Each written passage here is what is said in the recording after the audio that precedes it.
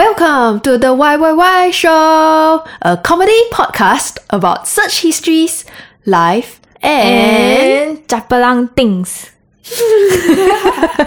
I'm Jingan. And I'm Eliza. And in this podcast, we are going to talk about interesting things that we search for on the internet this week. But first, we need to make a small disclaimer. This is a comedy podcast and we do our best to research the things that we find. If there's anything that is factually inaccurate, please send us your corrections through our social media channels. You can find us at YYY Show on Instagram, Facebook, and Twitter. Alright, let's start the show. We are back. We are back from our mid-season break. Yes. And it is now episode 76. Yes. 7 seasons. Yes. And we are recording it on the National Day weekend. Yes. So, this is a special Singapore-centric episode. We are going to talk about some locally applicable search terms. Okay, happy National Day to all listeners in Singapore. Alright, let's start the show. So, Jingan, what is your search term of the week? My search term is... Why is Tampines called Tampines? And not Tampines. Yeah, why is it not Tampines? Yeah, why? Why? You want to guess first? By the way, for listeners who are not in Singapore, Tampines is a place in Singapore, in the east of Singapore. Okay, and it is spelled Tampines. So Yep. like it's pines, right? Like So any English-speaking person would read it as Tampines. Yes. Yeah, but it's Tampines.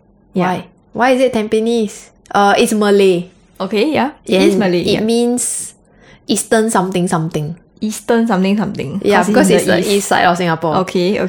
That's not correct. Okay, that's not correct. What does Tampines have? Tampines have Tampines Mall. Wow, very nice. What else does it have? Maybe it was a plantation of some sorts. Yeah, some kind of plantation. Okay, yes, quite close. So it's like a Kampong Tampines. Then the Kampong, they plant the Tampines tree. Okay, yeah, very close. Tampines tree is correct. Yay! Okay, I'm close. Yes. Okay, Alright. so it is a type of ironwood tree, and the Malay name for it is Tampines. Yeah, so the way to spell Tampines is Tempines. So that's why we say it like that. Yeah, but then it was changed to like the way that it's spelled now lah. With the E, right? Yeah. Pines. Correct. Yeah. So in the past, actually Tampines is like, forest, swamp, sand quarries, that kind of thing. Yes. And then it used to be a military training area. And then at some point, it was also a rubber plantation. Yeah. This name, right, actually dates back to 1828. When the British came over lah, and then That's they want pretty to long ago. Yeah, they want to make a plan for Singapore. Yes. Then they make this map lah. Then on the map got this word Tampines. That's where the name came from. Oh, okay. So the ironwood tree got a lot down there, but now don't have already. Okay, so Yeah. when the British came, then they see there's a lot of that trees. Then they make the map. Then they call it Tampines after the tree. Correct. All the trees in the area. Yeah. And also like everybody call that area Tampines lah because got a lot of Tampines tree. Yeah. But then now don't have the trees anymore. Now don't have. Yeah. Correct. Okay. That's why in my brain when I think what is Tampines famous for, then I only think Tampines Mall. Yeah. By the way, the Tampines tree right is not a pine tree. Oh. Yeah, it's a different. Then why we spell it as Pines? That's the name of it in Malay. Lost in translation. It's not the same thing. Yes. Yeah, that sounds like the same, but Sounds it's not like- the same. okay. Not the same root. Yeah, Okay. So the oldest street, right, in Tampines, right, Tampines Road, it actually dates back to 1864 and it was a cart track. Yeah. CART. So they are pushing carts on it and then Yeah. a road came out of it. Yeah. Wow. Then they decided to pave it. Yeah.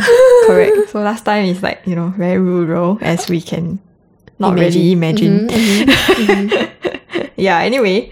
So this inspired me to look for the origins of Singaporean town names and neighborhood names. Wow. So let's have the Singaporean town names and their origins lightning round. a long name for a lightning round. Okay. Okay, I selected 4 other locations in Singapore and your job is to answer my questions about them. Okay. First question. Why is Queenstown called Queenstown? Cause I know this one. The Queen go there. Then in honor of her going there, then Queenstown lah.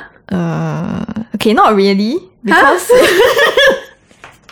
I mean, The Queen come and visit us. she did visit and she did come here to see the Queenstown. Yes. But it's named after her to mark her coronation in 1952. Oh, it's not named after her visit here. It's named it's after her her coronation. Oh, yeah. after she was crowned. Yes. Then we name a town after her. Yes. Okay. Yeah, last time it's called what? Queenstown, the area. Commonwealth. No. Not correct. What is it called? It's actually called Bo Bei Gang. Hear before or not? Gang. In Korean. In Korean. Korean? What? Since when we got Korean name? In Hokkien. In Hokkien. Yes, in Hokkien. Is it watch K-drama? No, it's just that the word has K in it, so I just read it wrong. Oh. Brain Okay. fart. Okay, anyway, yes, last time it's called Bo Bei Gang. Anyway, the Queenstown, right, is the first satellite town and it's designed to be self-contained. That's what it means. So that people don't have to go outside of it. Like the whole area is zoned for housing, recreation, employment, and are composed of multiple neighborhoods. Yeah. So last time it's the first planned town. What does Po Pei Gang mean? 无尾缸 no tail canal. Oh, Yeah, okay. something like that. Okay. Because there's a longkang there that nobody know where it ends. I think it's named after the river that Yes. used to flow there. But they don't know where's the tail of it. Yeah, maybe. Yes. Yes, I recall reading this in some heritage brochure or something like that. Oh, okay, Yeah, they follow okay. the river, then it's like, where's the mouth of it? Oh. There's the mouth, but where's the tail of it? They don't know where's the tail. So it's like a mystery. So they name it after it. Yeah. That's very cool. Okay. Moving on. Next, why is Bras Bazaar called Bras Bazaar? Wow, this one should be a Malay word, but Yes, it Basar is. sounds like a Malay word. Yep. Brass is what? What? Brass is a building. Big building. No. You know, you're asking me to guess all these very historical names, right? Then my image of Singapore is the very modern Singapore with a lot of buildings everywhere. Yeah. Yeah. Yeah. It has nothing to do with brass instruments or the metal. Yeah. No. Okay. Yeah. Name after the occupation there. Like how Dhoby Ghaut was some kind of washing man thing. I purposely didn't choose that because I know you'll know the answer. Yeah. Dhoby Ghaut is the washing man. Yeah. They wash laundry, right? Yes. And then Dhoby Ghaut means Dhoby Ghaut.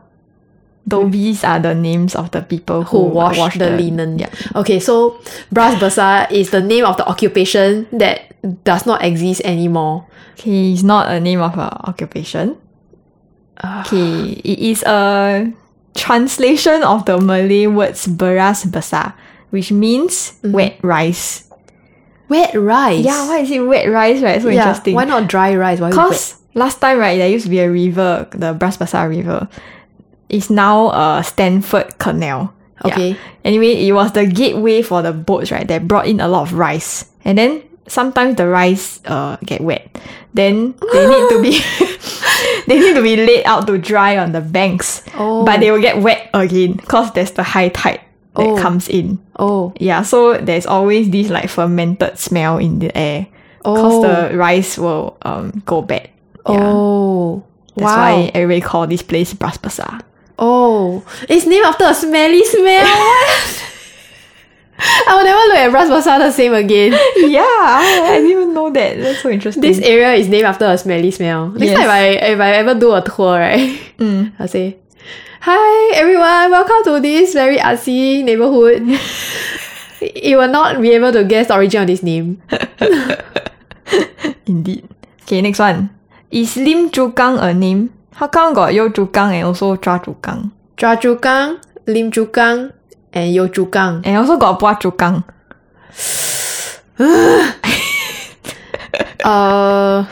No. It's a Chinese thing. something 触港. 触港 means something. But what does it mean? Yeah, what does it mean? That is the question. My Mandarin is not good enough. Gang is it a harbor or port? Then 触港 means go out of the port. So maybe it is a place to park warehouses or something like that. So there's Lim 触港, Yo 触港, Chua 触港. Yes, I don't you're know very 触港 close. is what? 触 You're 港is very what? close. Warehouse, No. depot, Not really also. marina, boat parking zone. Because all the terms you're using now, right, are all very modern. Okay. But actually it's much more ancient. Oh. Like, yeah, it's about like mid 19th century time. When the Chinese settlers first came over. So last time got the Chinese clan, right? You know, Chinese clan is like according to your surname. Yes. The Lims and the Yos and the Tans. Correct. Okay. Then when they come over that time, right, then they set themselves up near the rivers. Yes. So they had like villages lah, basically like kampongs near the rivers. Yes. Yeah, so this 触港 is like the name of the river settlement is called 触港. Yeah. River settlement. Okay, Yeah, the okay. river settlement.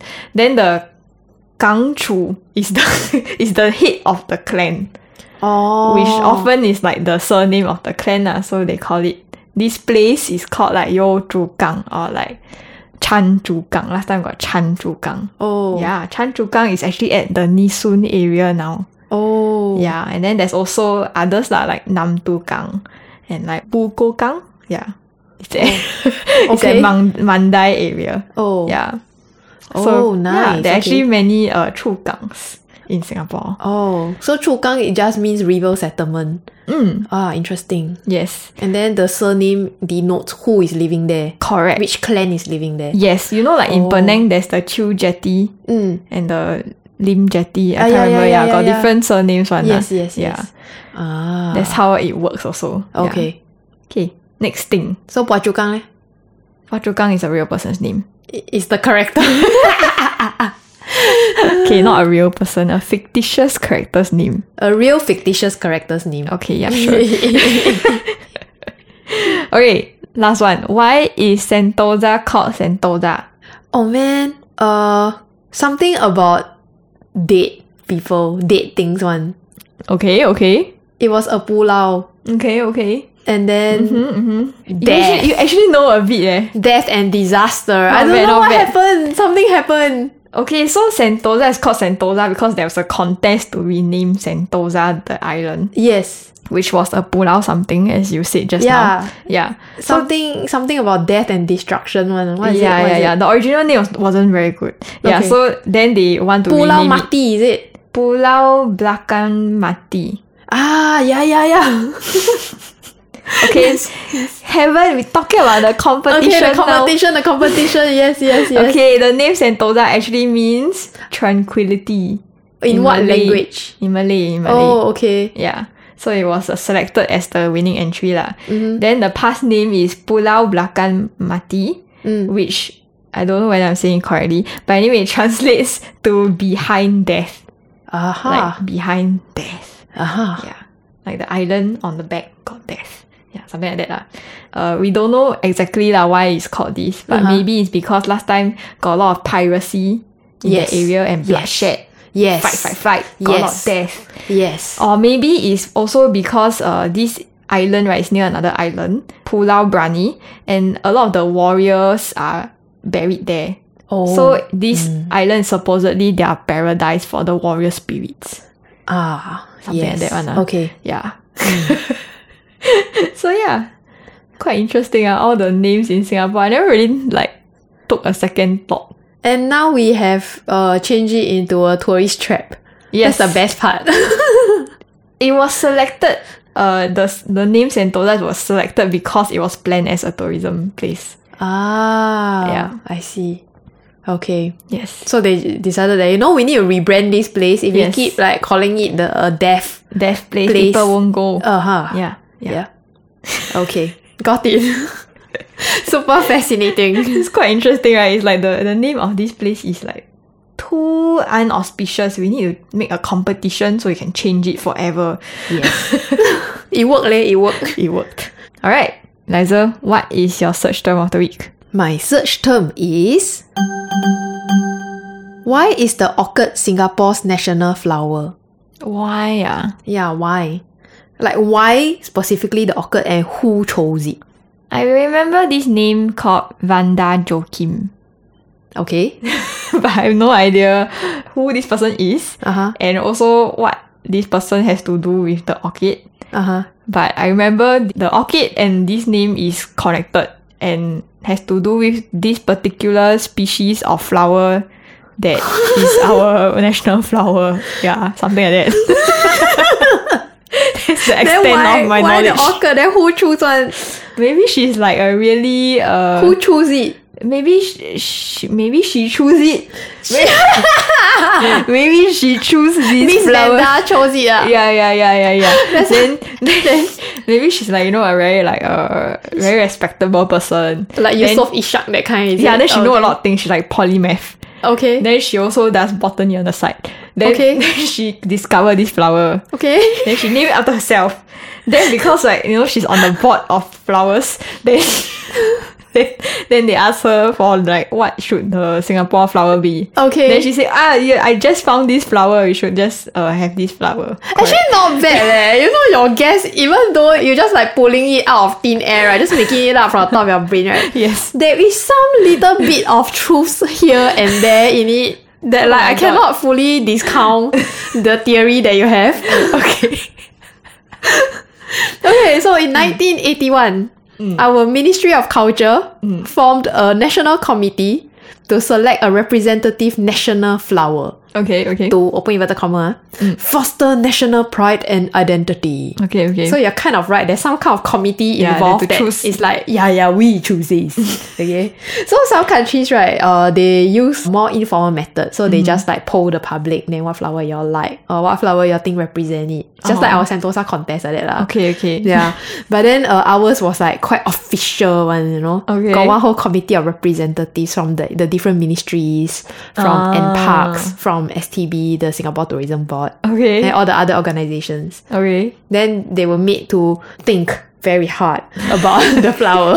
What shall we choose as our flower? Yes. Then the shortlist that they had 40 types of flowers. Okay. I was like, that's not even a short list, that's a damn long list. A long list. Yeah, then they have like 30 orchids on the list. So 30 orchids and 10 other flowers. Then they have to like think very hard. And then the criteria is it must be popularly known, free flowering, colorful and attractive. Okay. I wouldn't say it's popularly known. Is it? I mean, orchids lah, yes. But we weren't born in 1981. True, So we don't know whether it's popular then. True. Okay. Well, anyway, that is their criteria. Then they think for super long lah. Then they chose this law. Okay. Yeah. So who is Miss Vanda Joachim? Miss Vanda Joachim, what you have been calling it? Am I even right? It's not Miss Vanda Joachim. The flower is actually Vanda Miss Joachim. Oh. 跳字. Oh, oops, sorry. I thought that's her name. Like, And it was chosen as the national flower for its resilience and year-round blooming quality. It can bloom any time of the year. oh. Yeah. Okay. Yeah. I don't know whether I recognize it, like, you know, if I see it. You never colour, man. When you are in school, they always make you colour the freaking flower. I mean, they make us colour doesn't mean I colour it in the right colour that it is, right? Oh my goodness. Okay, what colour is it? I don't know, maybe green and pink. Green. The flower is green. Okay, I mean, like, if I have to think of it properly, like, I guess it is purple and white. Yeah, it's purple and white. The leaves are green. How can the... I mean, But if I colour, as a child. yeah, I just anyhow colour lah. Oh, okay. You Yeah. just colour it green. Okay. Yeah, it's purple, white, then maybe a bit of yellowy, orange in the center. Yeah. So that's how it looks like. Okay, but then within this Vanda Miss Joachim, right, there is actually quite a lot of varieties. So they chose specifically the Agnes variety for its vibrant colours, hardiness and resilience. Okay. Qualities that reflect the Singapore spirit. Oh my god, okay. Yeah, I mean... Sure. They need to justify what, right? I mean, they sit and meet for so many hours. And they have to look and so through many 40 days. flowers. Yeah, And all their implications. Okay. Okay. Yeah. So, yeah, now we reach the crucial question. Yes. Why is the orchid called Vanda Miss Joachim? Okay, please answer. Is it a real person or not? What do you think? What was your guess just now? Well, it seems very far away now that I know that it's actually Vanda Miss Joachim rather than Miss Vanda Joachim. Yeah, it's Vanda Miss Joachim. I was like wondering why is it like that? Why 跳字one? So the person is not called Vanda Joachim. What do you think? Do you think it's her name? No. I don't know. Okay. Miss Joachim is actually a real person. Yeah, okay. But her name is not Vanda. Then whose name is Vanda? Her name is Agnes. Oh. Agnes is the variety that Okay. is chosen within the Vanda Miss Joachim. Okay, okay. Yeah. Then what is Vanda? Yeah, what is Vanda? Vanda is actually the name of the flower's parents. What? What? I also thought the woman's name is Vanda. Why so confusing one the name of this thing? The flower is a hybrid flower. So it's a cross between Vanda hookeriana and Vanda teres. They combine together then become Vanda Miss Joachim. Okay, that's like unnecessarily complicated. You understand, right? I understand. Okay. Like, that's the way they name the... Yeah. Okay, I Vanda understand. hookeriana and Vanda teres then meet together, then come out with Vanda baby. Mm. But then Vanda baby is bred by Miss Joachim. Mm-hmm. Yeah, so become Vanda, then take the surname Miss Joachim. Okay. Then that specific one that she bred, right? Agnes, named after her. Oh. So it's like Agnes Junior. Oh. So she bred this flower, right, in her garden at Tanjong Pagar in 1893. Oh, okay. In Quite her garden. some time ago, 1893. Yeah. That's very long ago. I did not expect it to be so long ago because they chose the flower only in 1980s. Oh. So I thought it's like maybe she made it in 1960s. But no. It's like 100 something plus years ago before they chose it. Very funny. Okay. Yeah. And then it was recorded as Singapore's first orchid hybrid Oh. and the world's first Vanda hybrid. Oh, okay. And then it became very popular all over the world because it was very beautiful and very hardy. Oh, okay. There's This- such a like origin story for this flower. Yeah, this is like in 1890s, 1900s, you know. It's Okay, like, wow. okay. So who is Miss Agnes Joachim? Now that we have established that she is not Miss Vanda Joachim, she is Miss Agnes Joachim. Who is she? How come she got this thing in her garden? That's my next question. Is it she accidentally do or she Purposely do, right? Yeah. What do you correct. think? She is good lah. She's very smart and very good at botany. Wow. Like that's your first instinct. You know my instinct is she's just a housewife they're just like rich housewife. La la la. It's not very easy to hybrid flowers, right? You must know a bit about how to make the flower That's true. like made. That's true. I thought she just discovered it like, oh, they look so beautiful. Just put this flower and this flower near each other and then a baby appeared. And it's beautiful. I thought it was like that. No, I No. don't think I would even know like if my plants made a baby. You know what I That's mean? true. I wouldn't notice. Okay, Miss Agnes Joachim is a second-gen Singapore-born Armenian. She's Armenian. That's why her surname is Joachim. Oh, interesting. And she lived in Singapore in the 1800s. Okay. And she did live in quite a big house in Tanjong Pagar, but that's not the point. Okay. Yeah, the point is she was a skilled embroiderer. Oh. And she's a very successful horticulturist Oh. with over 70 awards from annual flower shows. 70. Okay. So she's like really She's like, professional, you know, okay? in the very skilled in her field and super top class. Yes, and she has won many awards for floral arrangements. Okay. She's like top class person, okay? Okay, And she is okay. believed to be the first woman in the world to have created a hybrid. First woman in the world. Interesting. No wonder they feel that this flower is very worthy. Yes, super accomplished woman made this here. Yeah. Right here. Yes. In Tanjong Pagar. Yes. Yeah. Clearly, they did not communicate the story well enough because I completely did not know this. Yeah, I didn't know, so nobody tell me. Everybody always asked me to colour the flower when I was a kid. And then nobody tell me what colour to colour flower. I remember colouring the flower red, blue, yellow, any colour that Yeah, we yeah, wanted. yeah. The teachers never control us. Yeah. I mean, couldn't they have made like a better story for like how this happened? Yes. Okay, anyway, I'm almost at the end of my search term, but I have 2 more fun facts about this Vanda Miss Joachim. Okay. Okay, fun fact number 1 is Singapore is the only country to have a hybrid as a national flower. Oh, cool. I didn't know that. Yes, apparently it being a hybrid is also symbolic of our multicultural heritage. Ah, okay, that Because makes rojak, sense. everything rojak. Then our flower also rojak. Okay. Okay, fun fact number 2.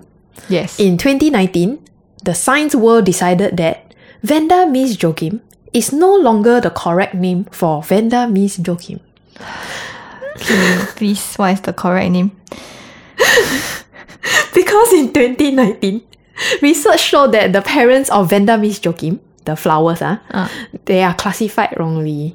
Oh. Yeah, so they are not in the genus Vanda. They actually should be in the genus Papilionath.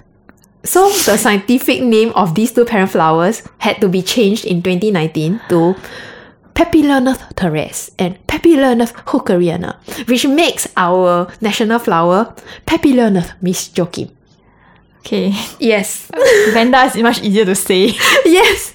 I know, right? And then they changed the name, right? Then they never tell all the Singaporeans.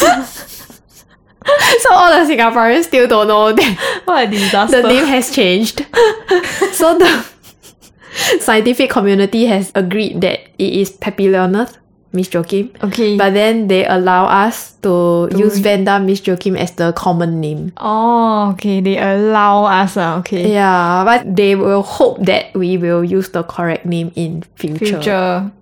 Okay. I don't think Singaporeans care enough about flowers to even like understand this whole concept and like want to change the name of the Vanda Miss Joachim, which we thought was a person. Yeah, why Vanda Miss leh, not Miss Vanda leh? Okay, moving on. Okay. Doop, doop, doop, doop, doop, doop. It's time for our special segment, 3 things to Google from a friend. So Eliza, who is the contributor for this week? Okay, our contributor this week is Pao. And they sent us these search terms through Instagram. Oh, okay. So, one of them is Singapore related. The other 2 are not. Okay, so the first one is Singapore first official census. Oh, like the poll, right? Census. Census is like a human counting, right? Yeah. Human counting humans. Yeah. A count of humans. Accounting. What is Singapore first census? What is so special about it? Oh, that was quite long ago. The first census in Singapore was taken in 1824, according to NLBE resources. Yeah, and it recorded 10,683 residents, comprising of Europeans, Armenians, Arabs, Malays, Chinese, natives of India, and Bugis. Apparently, Bugis is a type of race. Yeah, Bugis is a type of people that live in Bugis area, which is now a shopping area. I see. I did not know that as well. Oh, wow. Oh, interestingly, right, when Stanford Raffles arrived in Singapore, right, in 1819, the estimated population size was around 150. 150, 1819, Interesting. Then, in 1820, there was a written account by one of the people sent here by the British Army. When I hoisted the British flag, the population scarcely amounted to 200 souls. In 3 months, the number was not less than 3,000, and it now exceeds 10,000, principally but Chinese actually, people. right, the early census reports are not very accurate Oh no, why? because they were carried out by police officers who were untrained in census taking. And also they have to, be police. Okay. Yeah. I think if I'm the regular citizen, then this white man came, and then I'll be like, oh my god, better hide. Better run away, Yeah, right? better go hide. Exactly.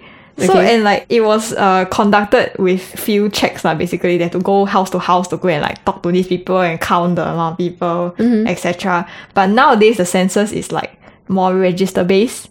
So they already have this like data in the system. So they just use that lah. Yeah. So it's not as accurate the last time one. Oh, that's fascinating. Yeah. I think an easier way to describe census is that it's just a head count. Oh my goodness, it's literally. A head count. Okay, moving on. Yes, next one. Okay, the second search term is, how does cremation work?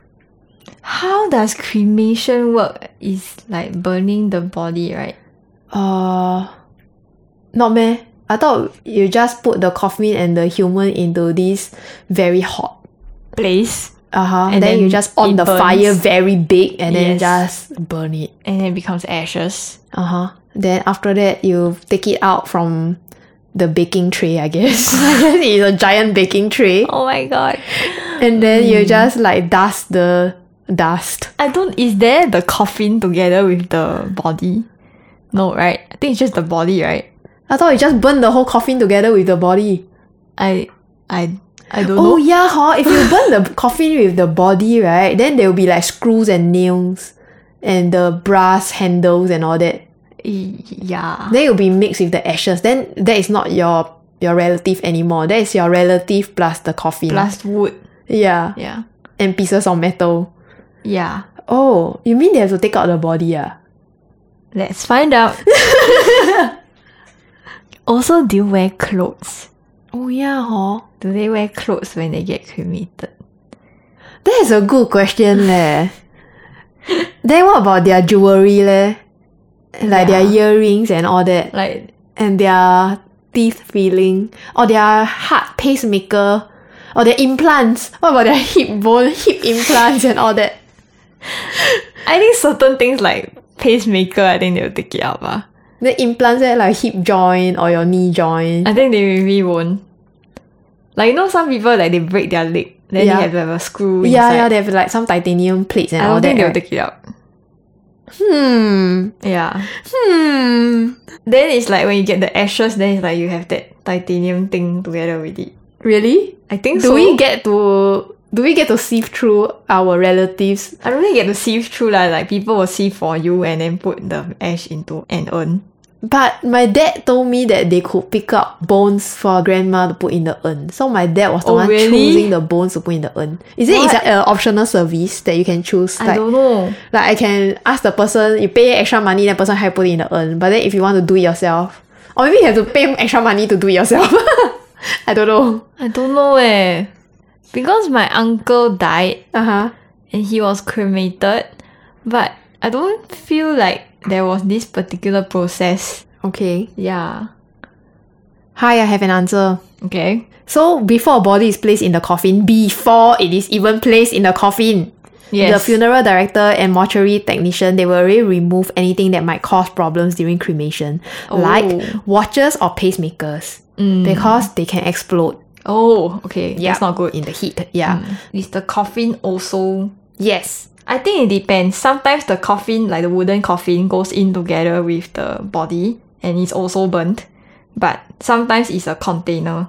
There is something very interesting, is that, coffin got two parts, right? The bottom part and the lid. Yes. Yeah, sometimes the lid, if it's very ornate, right, it will be removed. Then Honored. yeah, very ornate. Like there's a lot of ornamental stuff okay. on it. Then it'll be removed. Then they'll just put the bottom part where the body is into the cremation area. Yeah. Then the lid can be reused. Actually, the ornate lid can be reused. Yeah. So actually, right, the ashes that come out, right, is not as ashy as we think it is. It's like bones lah. Yeah. Yeah. Yeah, because it's so hot that only the bones remain. Yeah. So coffins are actually built to be completely destroyed during the cremation process. Ah, yes. It takes a lot of heat to cremate a body, so much in fact that there's normally little or nothing left of the coffin among the ashes. Yeah. The ashes themselves are actually fragments of bones. Yeah. Yes, that's what I'm seeing. Looking at the NEA website, this is Singapore government website. After cremation, right, the ashes of the deceased can be stored at home or in a columbarium. Yeah, so it's up to you. The ashes of the deceased also can be scattered at sea. Yes. Yeah, and you also can scatter it at Garden of Peace, a designated garden located at Choa Chu Kang Cemetery. Oh, I did not know that. In case you don't want it to be in the sea. Okay. Yeah. Okay, the next search term. Yes. I have no idea what it means. It says Arcadia twins. Arcadia twins. Arcadia twins. Please let it not be morbid. Arcadia Arcadia. twins, is it? Oh. A cardiac. I think it was spelled wrongly. Yes, Arcadiac twins. An arcadiac twin is a parasitic twin that fails to properly develop a heart. So they generally don't develop the upper structure of the body. Oh. Huh. I mean, if Pa wanted us to search for Arcadia twin, it's actually a cinema in Australia. Okay. I don't think it is this. I'm pretty sure she didn't ask us to search for the cinema. Yes, Arcadiac twin. Okay. It's technically not a fetus but it is a mass of tissue that grows because of the blood that is flowing. It's like connected to the heart, you know what I'm saying? Of the other, the main baby. Then there's like the side baby that is not fully grown. Because it doesn't properly develop a heart. But it still has the blood pumping through it, I think. This search term is something that Angie would be very excited about, I think. Our guest from our previous guest episode.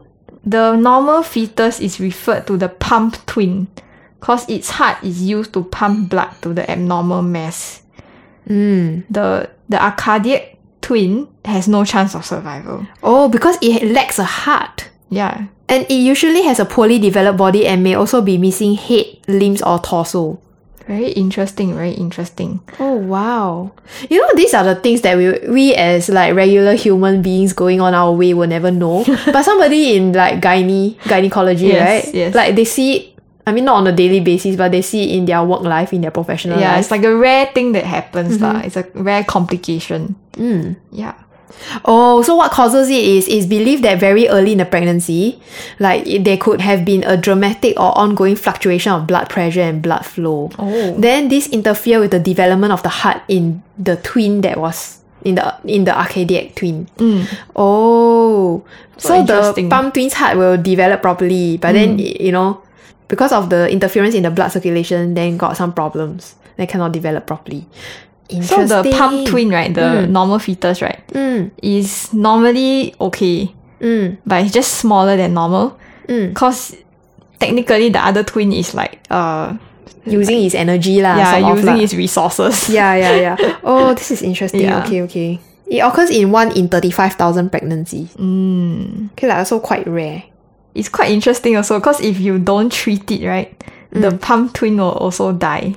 Oh. Yeah, in like 50 to 75% of the cases. And also it depends on the relative size of the twins.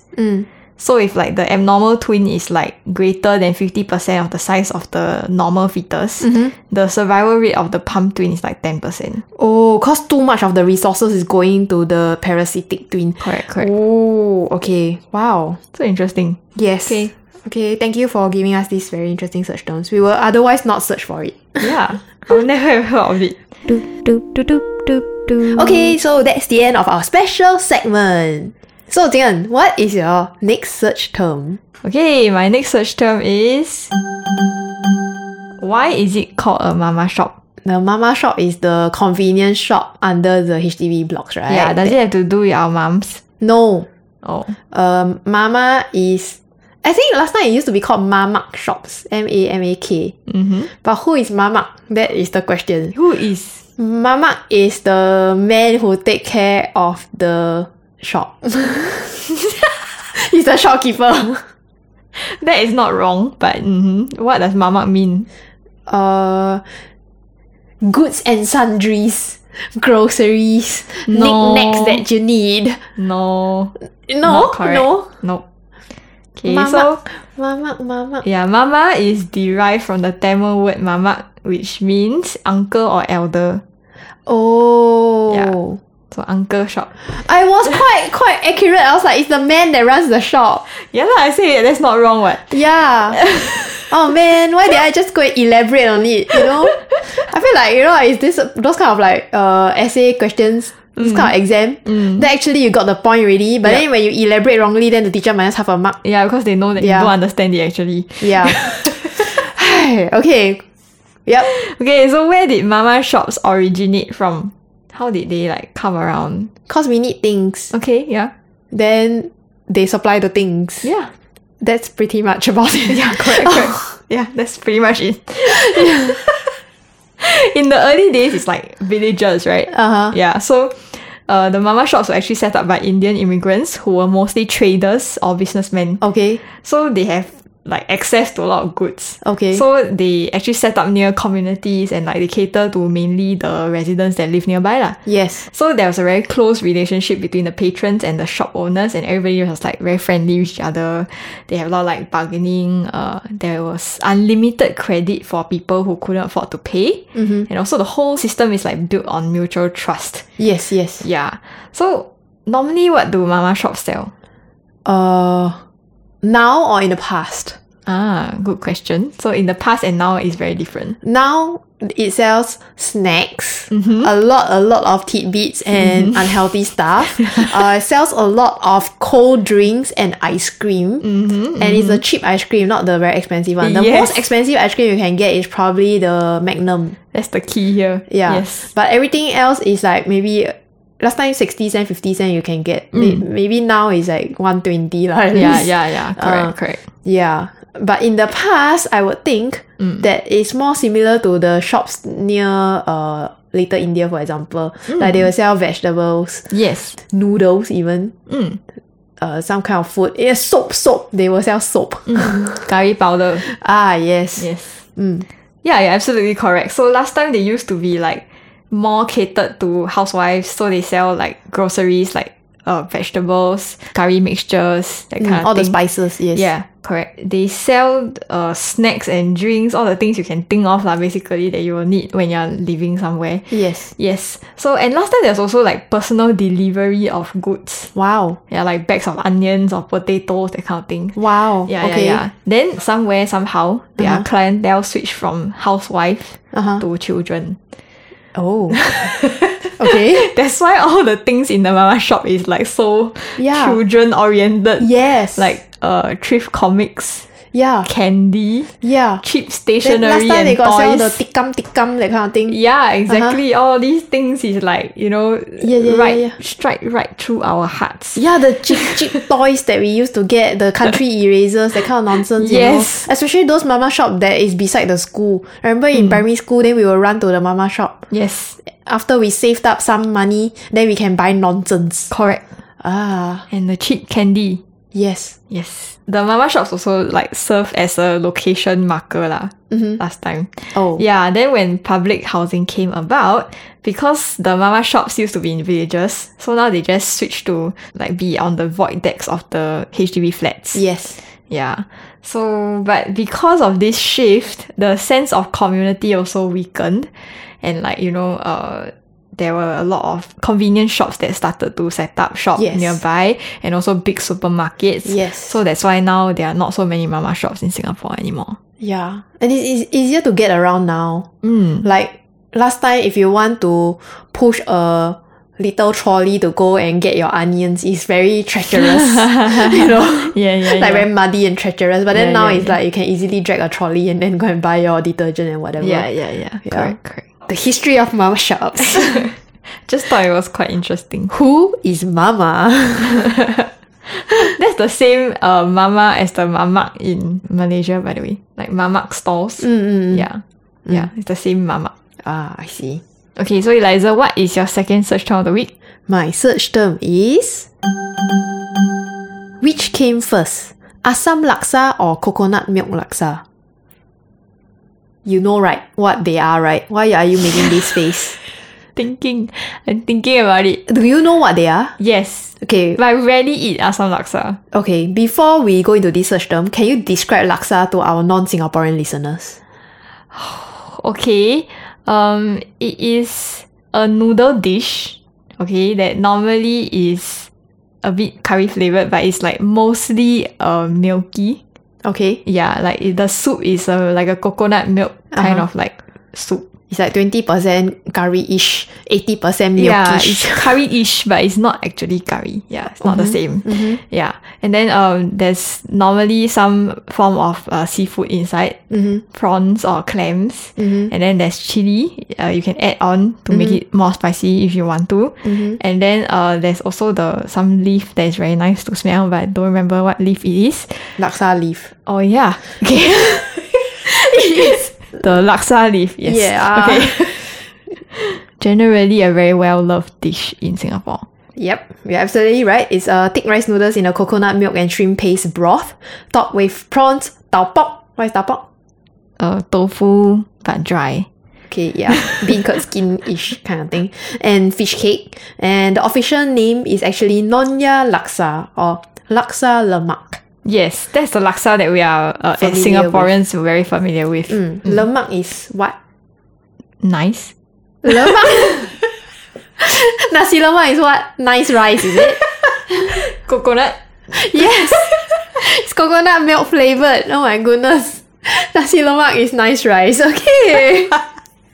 Laksa lemak, yeah. Okay, coconut milk flavored. Okay. What about Assam laksa? What is it like? So Assam is another thing. Yes, what is the thing? Which is a sour-ish fruit. Yes. What is the name of this fruit? Assam. Okay, the English Assam name fruit. is tamarind. Oh, so that's what it is. Am I speaking to a Singaporean or not? Aiyo. Nobody explained all these things to me before. I'm so glad we're having this episode. She's so enlightened. There's like a ton of translations that I never ever like understand whether it's the same thing or not. Oh, okay. Like, you know what I mean? Yes. So you want to describe Assam laksa based on your very minimal knowledge of it? I really don't know because I don't think I've actually tried it before. I think I like had like one bite of my friend's bowl or something like that. Oh. Yeah. Okay. Yeah. Okay, so Assam laksa, right, doesn't usually have coconut milk. It's usually in a lighter broth that is made of fish. Okay. And tamarind, which we have established is Assam. Okay. And torched ginger flour. Oh. Yeah. Interesting. Okay. Yeah. So it tastes very, very different from the laksa that I'm used to. Yes. Okay. You must imagine it's a sour fish soup. It's a different dish. Yeah. Entirely. Yeah. Okay. The garnish is not even the same. It's not tau pok, prawns and fish cake. Okay. The garnish is pineapple, cucumber and mint. Oh. I didn't know chopped that. pineapple, chopped cucumber, mint leaves. And then sometimes they have like fish pieces in it. Okay, okay. So actually the only similar thing is like the noodles, right? Yeah, it's just the thick white noodles lor. Oh, okay.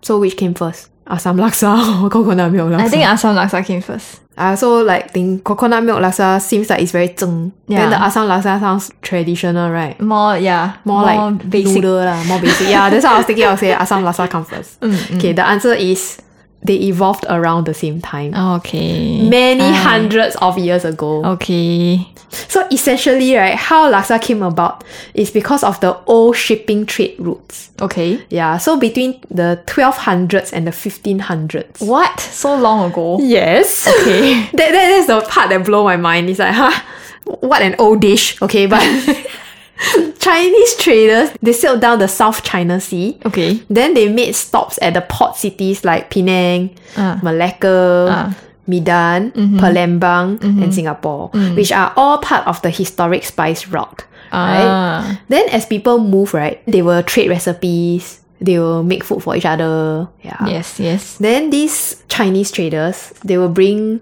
with them the recipe of Chinese noodle soup. Yeah.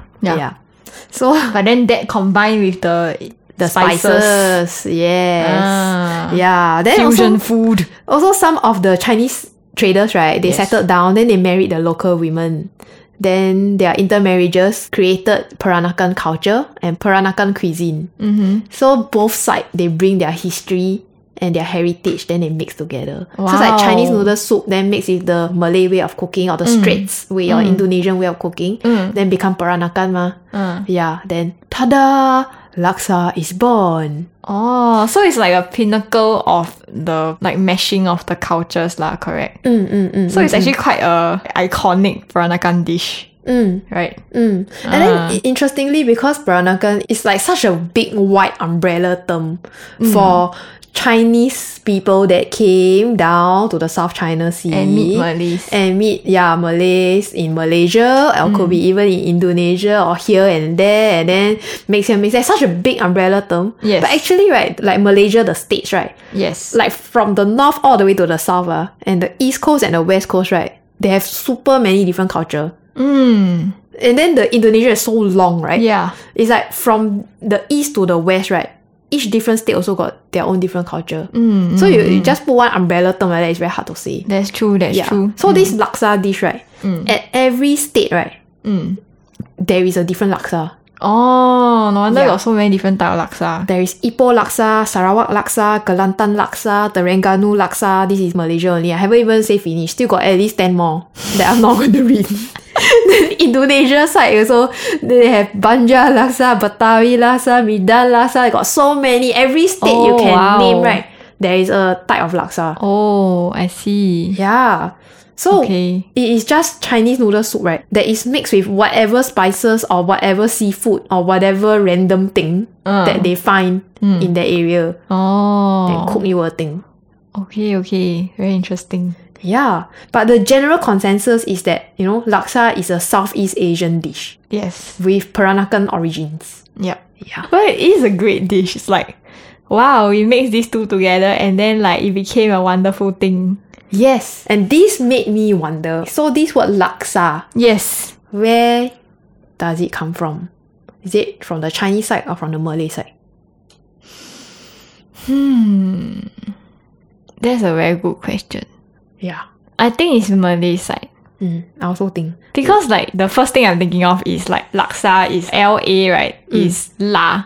La something. Yeah. I also thought of that also. Yeah, but it's not because the translation to Chinese is not la something. It's le sha or something like that. So I think that the root is Malay. Okay. Yeah. I also had the same conclusion. I was like, la something must be hot something, like Yeah. hot soup or hot noodle or hot broth or something, right? Spicy, yeah. Yeah. Like spicy something, yeah. But then I was like, what is sa? Sa in Chinese is what, Yeah. Okay. But when I Googled it, right, there seems to be quite a few theories of this name. Okay, one theory is that it comes from Hindi or Persian. The word is laksha. Lakhshah. And it's the name of that noodle, that thick bihun. Oh. Laksha. I don't know why. Maybe some Hindi person or Persian person recorded it in their books or something that there is this noodle. Oh. Yes. That's interesting. Okay. And then laksha also might be derived from the Sanskrit word meaning 100,000, referring to the numerous strands of noodles. So it's like, okay. So many possible meanings. Yeah. But then also it has also been suggested that maybe laksa might have been derived from Cantonese. Okay. Laksa literally means spicy sand. Which refers to the ground dried prawns used in the soup, which gives the laksa soup a sandy, gritty texture. Oh. That sandy thing at the base of the laksa soup. Yes. That makes sense, Laksa. kinda. Maybe, right? Then another theory also related to this gritty texture of the broth, that sandy texture, Yes. is that laksa could be derived from the Hokkien word laksa, which means dirty. Maybe. Okay. And then Hokkien was spoken by most of the immigrants that helped develop Peranakan culture. Okay. So a lot of the Hokkien people moved down. But also Cantonese what? Yeah, right? So it's like quite contested, I feel. Yeah. But I mean, essentially, it refers to our soup is no longer clear and pure. after you all added the spicy thing in. Oh, okay. You understand? Understand. Yeah, cause the Chinese soup is usually very clear. And very like qing, very like light, right? Yes. Yeah, then after the things in, then like, this a very tasty, strong flavored thing. But it's nice. Yeah, and they love it so much, you know? They keep like, yes, remake, I want to eat. So every time they sail down, then they will look forward to eating this noodle. That's why they keep making it, because there is a market for it. Yes. Yeah, every time they sail downwards, they're like, let's go eat that noodle. And the people, like the local people obviously like it too. Yeah, it's really like literally a recipe of love, you know? It's like everybody's passionate about it. Yeah, a combination of the best two cultures, and then like, ta-da! This baby is born! Okay, interesting. Yeah. So, at the end of the day, what have we learned? Food origins are messy. Yeah. We learned that different laksa evolved organically over time, many hundreds of years ago. And essentially, all laksa are just regionally customized spicy noodle soup. Yeah, hot noodle soup. Yeah, that's about it. Correct. Okay, Ken. Alright, we've reached the almost end of our podcast, and now it is time for one thing to recommend. My recommendation for this week is Sungai Buloh, which is my favorite nature place in Singapore. It's very good for bird watching because there's a lot of migratory birds, and then you can also go and spot the crocodile and crabs and also mudskipper. It's very calm and rejuvenating, but remember to bring your mosquito repellent. Yes. And water. And umbrella. Yeah. I must say also that if you spot a crocodile there, you are very lucky, because it's not always that you can spot a crocodile. Yeah. Side note, because when we went to do our Wallflowers episode there, when we went to shoot, we brought our director both times, and both times there was the crocodile. Yeah, so we think that she's the lucky star for spotting crocodiles. Well, anyway, my recommendation for this week is a way of eating. Okay. Yeah. The recommendation is to eat chili crab with jiam tao roti instead of mantou. Yeah. For people unfamiliar with jiam tao roti, it is actually 尖头面包, aka pointed bread. It's like a type of baguette that you can get at the local bakeries. It's slightly wider and shorter than the French baguette. It's baguette but fluffy and soft. Yeah. Usually used for roti johns, yeah. And the texture is a bit similar to those used in banh mi. It's crispy outside then soft inside, then less than $2 only. And I'm recommending it because it's healthier than mantou, because I realized that mantou is fried. Yes, like deep fried. And then it's always soaked in oil. Yes, it is. Yeah. And then if you like substitute the mantou with the jiam tao roti, right? Oh my goodness. But you know why it's nice, right? The mantou together with the chili crab.